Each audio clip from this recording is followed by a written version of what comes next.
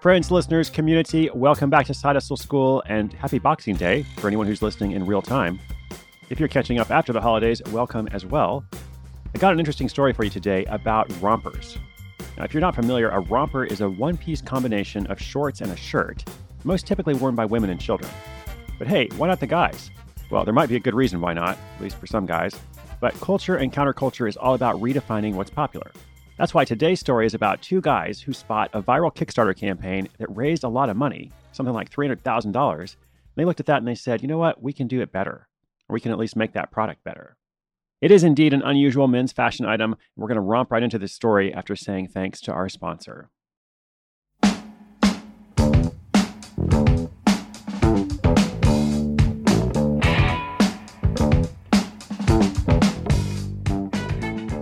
When Steve Jobs quoted Picasso saying, "Good artists produce, great artists steal," Wyatt Thompson took it to heart.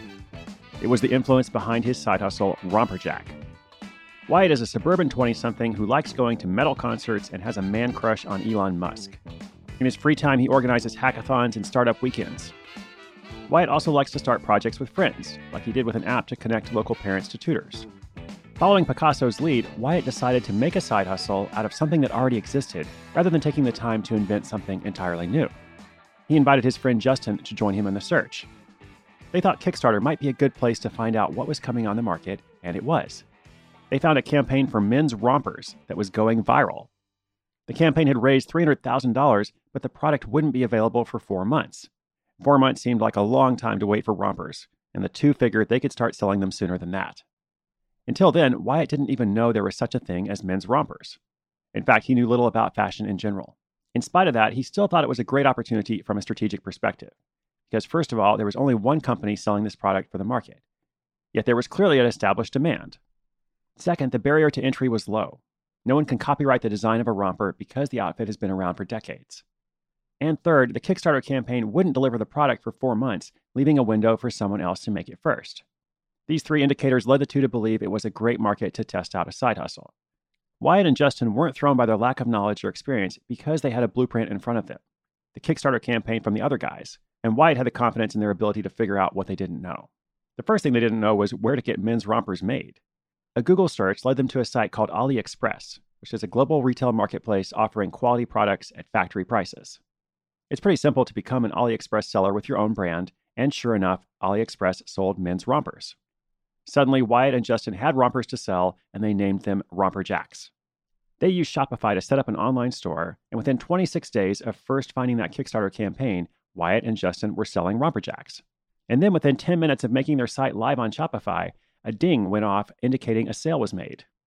Wyatt and Justin each assumed that it was the other one testing things out, and then they realized it was an actual sale. At first, they screamed for joy, and then they screamed in terror because their rompers hadn't yet arrived from AliExpress. That got sorted out, and within a few weeks, they began designing their own style of rompers in Photoshop and sending them out to manufacturers on Alibaba.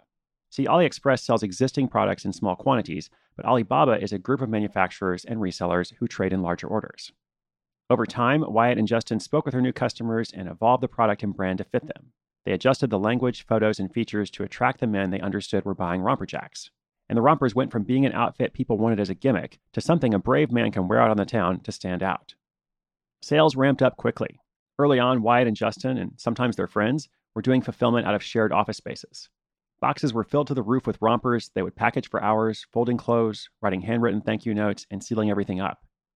Romperjacks began just a few months ago in July 2017, and the company grossed $100,000 in sales from July through October. They now sell Romperjack in 5 countries and enjoy a growing number of brand partnerships. Wyatt says the best part of the experience for him is seeing people wearing the product, and the worst part is shipping logistics. He feels terrible if an item is delayed and misses a wedding or birthday party.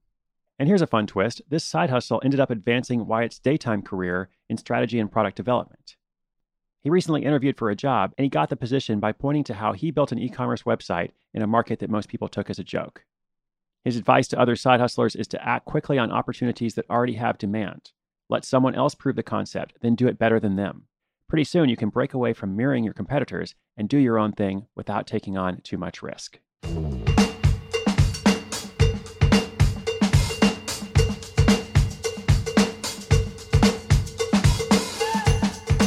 All right, let's break this down a little. It is an interesting approach to look at Kickstarter campaigns and find something in demand that also has a flaw of some kind. Now, in this case, the flaw was more of a timing issue.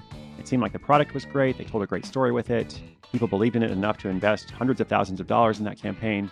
But the flaw was that it would take 4 months to deliver. So Wyatt and Justin picked up on that and decided to create their own brand. The other interesting part is that there was only one other company doing this. And it's not always good to be first. Romperjack benefited from the other guys getting proof of concept before they jumped in. So clearly there's room for at least 2 men's romper brands, if not more. Let me know if you want to start one.